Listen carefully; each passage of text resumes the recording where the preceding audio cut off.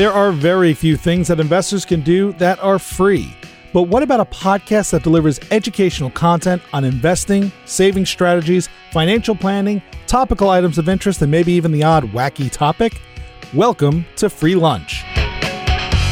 Hosted by Greg Kremitsky and Colin Andrews of the CM Group at CIBC Wood Gundy, Free Lunch will bring listeners the firm's vast knowledge and experience in dealing with uncertainty to help clients achieve their vision through a deep understanding of what is important to them that requires planning, money, and time. Learn more and subscribe today at markets-work.com. Welcome back to the Free Lunch Podcast. Greg, it's the third different inflection I've done at the beginning of our episode. This is exciting. I can hardly wait to see what's going to happen. Yes, but in all seriousness, welcome back, Greg and Colin, myself, and all of our listeners to the Free Lunch Podcast, where last week we discussed the silent killers. Greg, those were fees, expenses, and taxes. Exactly. And they can be killers. They can be killers on return, and it's just important that you understand which ones are real and which ones aren't and which ones to focus on. So I would encourage anybody who's interested, go back and listen to that episode. But today, we're going to wrap up our mini-series on back to basics of investing.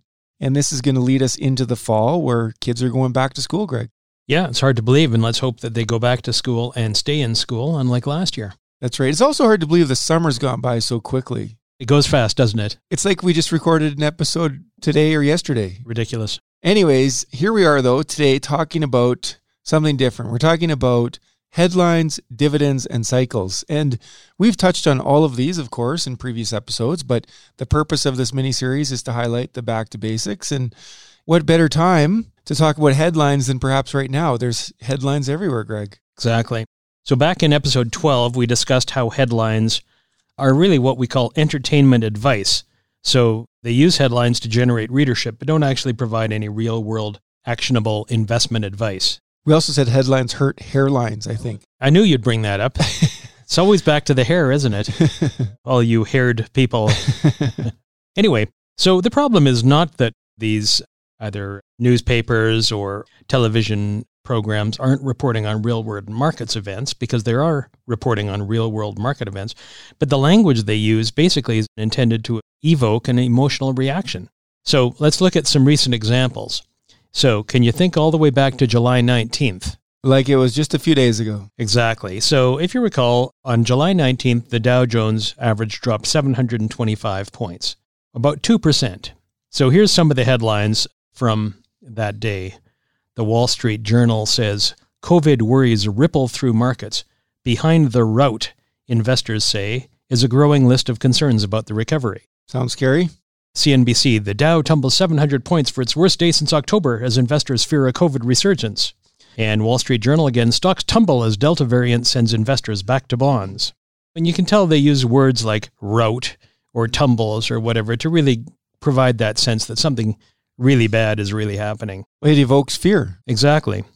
So 2 days later, just 2 days after that, the market had recovered everything it lost on the 19th and was in fact up almost 100 points from the day prior to the apparent rout. And here's the headlines. Delta variant isn't expected to dent the robust U.S. economy. Wait a minute, who wrote that? That was the Wall Street Journal. But didn't they just say that this ripple through markets, growing list of concerns about recovery, etc.? Exactly. So again, it's the key thing isn't reporting on the market action, it's the use of those words that elicit a gut reaction when they read them. That's the stock markets, but the same thing happens in bond markets. And in the case of bonds, it actually can be scarier for investors since most investors are less familiar with bond price movements and some of the factors that affect bond prices. So I went back to February 25th, BNN Bloomberg, their headline, "In Bond Rout, Strategists Struggle to Keep Up with the Yield Rise." So as you can tell, yields were rising and it's a bond rout. I guess bonds were getting killed. Wait, that's two different places that have used the word rout. Is this the word of it's a rout. Depression? Exactly. Actually, back on February 17th, so a week earlier, global bonds are suffering the worst start to the year since 2013. Okay, that's a long time. That's 8 years. Boy, this must really be bad. And here's a headline from just July 21st. So while the stock market had a rout and then recovered in 2 days, bond yields sink to February lows as growth fears mount. Well, which one is it, Greg? So now all of a sudden, just a few months ago, we were worried that bond yields were rising in response to inflation or rising interest rates, etc. And here we are a few months later, and bond yields have sunk back to February lows. So basically, between February and July, nothing happened, except a lot of people got all concerned about whether it was right to hold bonds and that kind of thing. And actually, we've seen some of those headlines from before that, specific to bonds. I think for 10 years, I've read variations of a headline that says something like, bond bubble about to burst. Oh, yeah. For 10 straight years. What's happened in that 10 years? There hasn't been a burst of anything. No, and bonds have actually done pretty darn well over the last 8 or 10 years, providing security and income to portfolios. But you sort of see how the headlines can cause stress. At the best, they cause a little stress, and at worst, they could encourage investors to take action, such as selling their bonds in February or selling their stocks on July 20th after the stock rout. We want to keep in perspective here as well. So on July 19th, the Dow Jones was down 725 points. That was about 2%. Now, if anybody remembers back in March of 2020, there was this little thing that we like to call the global pandemic. I'm familiar with it. I believe, I don't have the exact numbers, but I'm pretty sure that the Dow Jones dropped something like 2,300 points on one day, maybe call it March the 12th or something. And 4 days later, I think it was down almost 3,000 points. Those are big numbers. In October of 1987, Black Monday, the Dow Jones was down 22%. In one day. In one day. So is a 2% decline a rout? I don't think so. Well, let me ask you this. If the market had gone up 2% instead of going down 2%, what would the headline read? Good question. There wouldn't be one. That's right. Well, everyone expects stocks to go up, and so when they go up, and not by a huge amount in percentage terms, but just by 1 or 2%, that's normal day-to-day variation. So I guess the point here is when we talk about headlines, hurting hairlines, what we're saying is try to look away from the words and some of the ways that those market actions are presented, because they can lead to a sense of fear or anxiety or stress. And in many cases, it's just normal market movements. And these headlines are really just geared towards attracting people into the site, whether it's a website, a television program, or what have you. But don't you find the headlines too, they're the same at multiple sources? So you mentioned in the newspaper or on TV, you're kind of dating yourself here, by the way. Sorry about that. When I say newspaper, I mean the electronic version, of course. Like, who reads a newspaper anymore? And television, I mean, I think a good majority of, not a majority, but a good number of Canadians have actually cut their cable. So where are they getting their feeds from? They're getting them from the internet, perhaps. But have you ever noticed if you go to certain websites, I won't name them, but popular news sites, the headlines are the same at every one of them. So if it's a down day, they're crappy headlines. If it's an up day, they talk about something else. That's right. So then what do people do with that information? And that's the question. It's like generally what happens is if it causes enough stress and anxiety, then people will call their advisors and say, boy, do you think we should be holding bonds still? I understand that there's a bond rout going on, and this is the worst start to a year in global bonds since 2013. That's what happens, and it causes anxiety, and it's unnecessary. As you know, and as our clients know, we're always happy to discuss what's happening in the markets and why securities behave the way they do, and that's what we'll continue to do. So, moving on, in episode 13, we talked about market cycles and the importance of knowing your history. So let's just talk about a couple of the most important cycles we encounter when investing. The first one that everyone hopes for and enjoys, bull markets. So what are bull markets? Well, they're extended periods of rising prices. They can occur in different asset classes at any time. So there's not just bull markets in stocks. You can have bull markets in bonds, in real estate, in commodities, all sorts of things. And typically, when we talk about a bull market, we're talking about an increase of something in the order of 15% or 20%, depending on which one you prefer, from a recent market low. But bull markets can, even though they typically last 3 to 4 years, we've just gone through the longest bull market in history. Is it like 12 years? Yeah, it started in 2009 and arguably ended in March of 2020 with the COVID bear market. Although, to be honest, when you look at the progression of the stock market and how short the bull market was, or the bear market was in March of 2020, you might argue that 35%, even though it's a massive number down, was just a correction. because the markets quickly recovered everything they had lost and they're back on track, extending the bull market that started back in 2009. But that number you point out is important, 15 or 20%, because on average, don't stock markets fall 10% at some point during the year every year? Well, typically, a typical correction is 5 to 10%, and those are expected very regularly. We don't have them as regularly as we used to, but they certainly are expected. So the opposite of a bull market is called a bear market, and technically a bear market occurs when the market declines 20% from the high of the recent year. As it turns out, the average length of a bear market is about 367 days, about a year. And so, as I mentioned, when we're talking about the COVID pandemic bear market, I think that lasted, a couple of months? Day and a half? It felt like a day and a half. Well, wait, though. At the time, it felt like forever. Felt like a lifetime. Yeah, that's right. But actually looking back on it, it was only a couple of months, really. That's right. The interesting thing about bear markets is very often, they'll span 2 calendar years. And so when you look at calendar years, there's not as many, or it doesn't seem like there's as many bear markets. There's lots of negative years, but they're not necessarily horribly negative. Like stocks, again, bonds can also have bear markets or have negative years. Wait, before you get into that, do you know why they're called bull markets and bear markets? Do you know? No, I don't. I just read this recently. It's because a bull, when it's attacking something, it attacks upwards. And a bear, when it's attacking something, it attacks downwards. Interesting. There you go. Wow. You learn something new every day, Greg. That is fantastic. I'm going to go home and tell my family about this. So as I mentioned, bonds, of course, can go through cycles and have bear markets and bad years as well. As it turns out, in the case of bonds in Canada, for the Canadian Bond Index, which is the Universe Index, there's only been 2 negative years since 1980. And those 2 years were 1994 and 2013. So again, even though bonds can have negative years, they just don't get them all that often. Well, how's that compared to the Canadian stock market? Canadian stocks, I believe there's been 12 negative years since 1980. So that's like 6 times as many. That's right. Do you see how I did that? 12 divided by 2 equals 6. I've always been impressed by your math skills.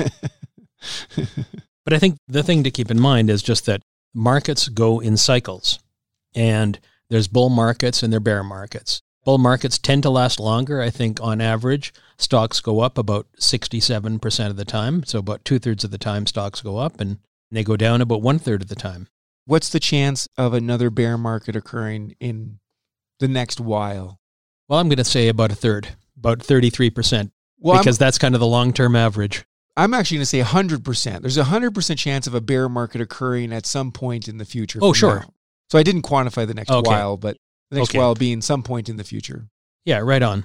Now, the thing to keep in mind, and it's one of the things that we always have to remind people, is that in all bear markets, the losses that we experienced in our stock portfolios have been erased in subsequent bull markets. And I guess that's why they're called cycles. As long as you stayed invested. As long as you stayed invested. That's right. Yeah, because there have been times when we're in a bear market or a sell-off, and we get calls and somebody might say something like, I just need to get out. I want to wait till things get better and get back in. And we have to remind them that, wait a minute, you want to sell out now because you're worried and you want to buy back in later when prices are more expensive. Exactly. Which is not what you want to do in the cycle. That's not generally a good strategy. It's important to keep in mind that bear markets end, the cycle continues, and they tend to, at least always have in the past, taken care of any losses that occurred during the bear market. Now, there's also cycles within asset classes. So a couple of weeks ago, we talked about factors of return, and we discussed that certain types of stocks, say value stocks or stocks that are trading at lower relative prices to the markets, those value stocks have higher expected returns over the long run than do growth stocks. But does that happen every year? Colin? Well, no, it's just another version of a cycle. It's right? just another cycle. And well, actually, and we've had some calls just this, I don't know, up until last year, because we've talked about having a value tilt in equities or stock market investing. And I've had calls over the last few years that say, well, look, are we really doing this because value's been out of favor to growth for the last, 10 years? Then what happened? Total turnaround in November. Yeah. So I had somebody call me after November and they said, well, so growth is still outperforming value, right? And I said, actually, no, you're wrong. Value is outperforming growth like we expected in a cycle. That's right. Even when you look back and say, okay, well, value has underperformed growth for the last 10 years, it's mainly because of the incredible divergence in performance of value versus growth over the last few years in particular. And most importantly, what happened during the pandemic year, where anything growth, technology, new techniques, new technologies, things like that really caught favor. As cycles, and this is a little aside, I was just looking at the performance of some asset classes.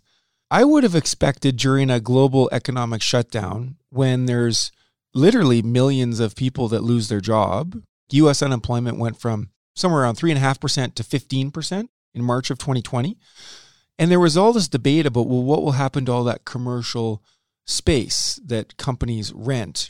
I looked at the asset class returns of corporate real estate in the U.S. last year. It's actually done really well, which is counterintuitive. Everything that happened last year, in my view, is counterintuitive. And again, in looking back, you can say, okay, well, I get it. There was a lot of new technologies. There was vaccine developments, mRNA types of vaccines. There was work from home, the need for cloud computing, remote access, things like that. You can look back and say, okay, I get it. I understand why all that happened. But again, the issue is not looking back. The issue is looking forward. And I don't think there was too many people that were expecting a massive stock market rally during the year, that not only were there things like the global pandemic going on and a global economic shutdown, but there was race riots in the U.S. and all sorts of storming of the Capitol. Nasty business going on, for sure. So listen, cycles are a fact of life in investing, and we've discussed before, really difficult to time and really difficult to act on. So just understanding cycles and having a portfolio that's structured to withstand them is really the recipe for being able to live with them and just not have your hairline suffer what happened to mine. Okay, last thing we want to talk about are dividends. Can I take this one? Oh, please do. Okay, I'm going to take it from another forum here. I wish you would. Okay, listen, there's many themes out there when it comes to investing in the stock market, as you point out, one of them being dividends. And these are kind of things we're talking about. Cycles, headlines, dividends. But what about dividends? I mean, there's people that tell us the importance of dividends and getting paid to wait, but to wait for a stock price to go up and collect income in the meantime is just a theme. Wouldn't you say, Greg? I think so, yeah. Because you don't actually have a higher expected rate of return by focusing on dividend-paying stocks, regardless of what pundits tell you do. Because if you have two companies and one of them pays dividends and one doesn't, and they're in the same space, isn't the company that doesn't pay the dividend, don't they have a higher expected stock price, Greg? Sure they do. Right, because they're not distributing any of their money to shareholders. They're keeping it in retained earnings and investing in their business. I was just going to say, what exactly is a dividend? A dividend is just cash that the company has earned. They've paid tax on their earnings. And what they're doing is they're just taking a chunk of their after-tax profits and they're paying it back to their shareholders. So in fact, whatever the value of the dividend is has to reduce the share value by that exact amount. Exactly that. But it's counterintuitive to what is taught. I know all current university students who are studying finance, although they're probably studying remotely this last year, but when they're studying finance, they study things like dividends and the dividend discount model, a very common model, but models are not reality. And Greg, I'm going to go out on a limb here. I'm going to say something that might get us in a little bit of hot water. Do it. The dividend discount model is bunk. It is, because in the real world, there are things that happen that no one sees coming, like perhaps a global credit crisis or a global pandemic, an economic shutdown. Because, Greg, I don't ever seem to recall in my university corporate finance studies reading about the expected stock price of either a dividend-paying company or a non-dividend paying company during a global economic shutdown. Right on. There's no literature around that. Because the dividend discount model assumes things like dividends are constant, or you know the growth rate of the dividend, so you factor it into the expected stock price. But I'm just going to say it's bunk. All right. You heard it here first, folks. Yeah, that's right. Dividends actually remind me of milk commercials. This idea that if you drink 3 glasses of milk a day, you get the right amount of calcium for your body. But you know who was producing those milk commercials, those drink milk commercials, right, Greg? Yeah, absolutely. Who was it? I would think it's the milk companies. Yeah, dairy producers. Yeah, right on. So of course they're telling you to drink 3 glasses of milk and putting a spin on it like that's how you get calcium. But the reality is that if you eat a well-balanced diet, and I know this from trying to do that myself, you get all kinds of calcium in all kinds of other foods, and you don't actually have to focus on milk just to get calcium. So how does this relate to investing? You don't need to focus on dividends as an investment theme. You just need to be invested. And you get dividends as a byproduct of being invested. Sure. In any well-diversified portfolio, there's going to be a bunch of dividend-paying companies, but there's also going to be a bunch of other companies which are also good, also generating lots of cash flow and profits for the shareholders. Right on. Well, listen, I mean, you've dispelled one of the myths already, because there's a lot of myths around dividend investing. The first one being dividends are free income. And as we've just discussed, they're not free. It's your own money. Well, not even that. So the company pays tax on the money and then they pay you a dividend. Then you have to claim the dividend on your tax return. Correct. And pay tax on it as well. That doesn't sound like free. It's not free. Now, listen, I mean, it's true that dividends do attract a better tax rate than interest, let's say. And so you can see how they would appeal to people. But in a sense, you're just getting your own money back anyway. So maybe there's even a better way to get your own money back and pay even less tax than you would on a dividend. How would you do that? Well, the way to do that is to basically, if you have a company, let's say you've got an equivalent company that doesn't pay a dividend. If you just sold off 4% of that company's stock every year, then basically what you'd be doing is you'd be getting a portion of your own money back, which is the same as a dividend. But the tax on that would only be any amount of capital gain that would have been realized on that 4% of the position that you've sold. So let's imagine that the stock went up 10% last year and you sell 4% of it. Well, then your tax is actually just 1/10 of 4% or 0.4% compared to somebody who's paying tax on the entire 4% dividend. So lower taxes. So there are other ways to take income, or what I should say is cash flow, without having to have a dividend. What are some other myths? Well, some of the other myths are that dividend companies are just better investments because they've got a track record. Maybe they've been paying dividends. Many companies have been paying dividends for 100 years or more. And so those are seen as maybe being better companies or better investments. Well, you hear about blue chip dividend paying stocks. Right on. And it may or may not be true. Are you investing for returns, or is your goal to have what you see as the best companies in the world in your portfolio? For me, I'd like to focus on returns. Now, listen, every well-diversified portfolio is going to have a bunch of those names in the portfolio, but they're also going to have a bunch of other stocks, which maybe are small companies. Maybe they're value companies. And by the way, many dividend stocks are value-oriented companies. So focusing on those as being better investments, I think, is a fallacy. I think they're part of a well-diversified portfolio. One other myth that's kind of a nasty one are that dividend stocks are like bonds. They're not like bonds at all. Not at all. You heard it here. Anybody that tells you that dividend-paying stocks have the same risk characteristics as bonds just doesn't know what they're talking about. Exactly. They're stocks. They're exposed to all of the risk that comes with being in equity investments. And if you're looking for stable and secure income with safety of your principal, dividend stocks are not the way to do it. Greg, are we recommending people avoid bonds and instead invest just in dividend-paying stocks? Absolutely not, Colin. No, that'd be wrong. Yeah, exactly. And the last thing is that the myth is that you can build a well-diversified portfolio by specifically selecting dividend stocks. And I think that's a bit of a fallacy as well. The reason being is that dividend stocks tend to be focused in a few key sectors. For example, utilities, pipelines, real estate, some oil and gas stocks.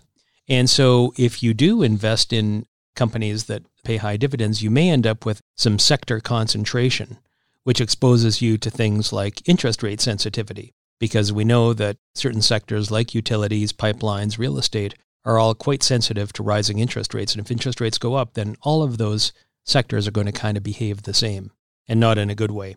And so by focusing solely on dividend stocks, you've got this concentration risk. You're concentrating in a sector. If you're doing it strictly for tax purposes, because the dividend tax credit in Canada gives you a better after-tax return, then you're going to end up with geographic concentration because you're really focusing on Canada, which, as you know from previous podcasts, is about 3% of the world stock market. So you're going to focus all your efforts on 3% of the world. Exactly. I think the bottom line is that one of the issues with dividends is that people are confused between what they define as their need for income, and it's really their need for cash flow. So when you're talking about planning for retirement or funding your retirement, it's really cash flow that people need. But because they use the term income, it implies that, well, your investments have to provide all of that cash flow through paying out interest or dividends. And that's not true. We look at total return. So in a well-diversified portfolio, it's going to give you a total return. We hope in the 5-6% range, but who knows, whatever it is. But that's some combination of interest income, dividends, capital gains. And it's the total return that we need to worry about. And the cash flow can be created in a number of different ways. So there you go. Quick and dirty on dividends. And that's all I got for you. Quick and dirty. I like it. Well, as we're wrapping up the summer here in this summer series, maybe we should just spend 2 minutes and go through the themes that we talked about for our Back to Basics. So episode 1, we talked about asset allocation and diversification, the importance of those things. And I think we agree those are the things you have to get right first. Exactly. Episode 2, we talked about stock picking and market timing. And how well does that work? Not very well. It can, for most but people. It doesn't usually work very well. Right. Episode 3, we talked about fees, expenses, and taxes. Is that right? I think we talked about factors of return. Oh, right. Factors of return. See, that's why I asked you with that question mark. Factors of return and the importance of having something like a small cap value tilt in your equities. Sure. And understanding the factors of return in fixed income and equities. Episode 4, we talked about the silent killers or your silent partners, however you want to call it, fees, expenses, and taxes. And this last episode, we talked about headlines, cycles, and dividends. Oh, we covered a lot there. That's what wraps it up. Maybe there's no reason to record any more episodes. We just have to get everybody to listen to this one. I guess so. Yeah, easy. But we'll record more anyway because it's fun. It is fun. It is fun. And it'll take us into September. All right. Well, Greg, that was a good mini-series. And what do you think? What do you think the fall looks like for us? Well, as always, it's I find the fall a really interesting time. All of a sudden, people start paying attention again. The summer is an easy time to take it easy, hopefully, to relax. Maybe people have a chance to get out to their cottages or to just get back to a normal life this year, which I think everyone has been hoping for. To me, September always seems like January. It seems like a new year. People are back to work, back to the real life, and I'm looking forward to it. Good. Well, then we'll catch everybody on the next episode when we'll be talking about something else. Thanks for joining us. Yep, thanks. Thank you for listening to the Free Lunch Podcast hosted by the CM Group at CIBC Wood Gundy. To subscribe to this podcast to get more realistic insight on investing or to connect with one of our talented partners, please head on over to markets-work.com. We'll see you next time on the Free Lunch Podcast. The CIBC logo and CIBC Private Wealth Management are registered trademarks of CIBC. If you are currently a CIBC Wood Gundy client, please contact your investment advisor. CIBC Private Wealth Management consists of services provided by CIBC and certain of its subsidiaries, including CIBC Wood Gundy, a division of CIBC World Markets, Inc. CIBC Private Wealth Management is a registered trademark of CIBC used under license. Wood Gundy is a registered trademark of CIBC World Markets, Inc. Colin Andrews and Greg Kreminsky are investment advisors with CIBC Wood Gundy. This information, including any opinion, is based on various sources believed to be reliable, but its accuracy cannot be guaranteed and is subject to change. CIBC and CIBC World Markets, Inc., their affiliates, directors, officers, and employees may buy, sell, or hold a position in securities of a company mentioned herein, its affiliates or subsidiaries, and may also perform financial advisory services, investment banking, or other services for, or have lending or other credit relationships with the same. CIBC World Markets, Inc. and its representatives will receive sales commissions and or a spread between bid and ask prices if you purchase, sell, or hold the securities referred to above. CIBC World Markets, Inc. 2021.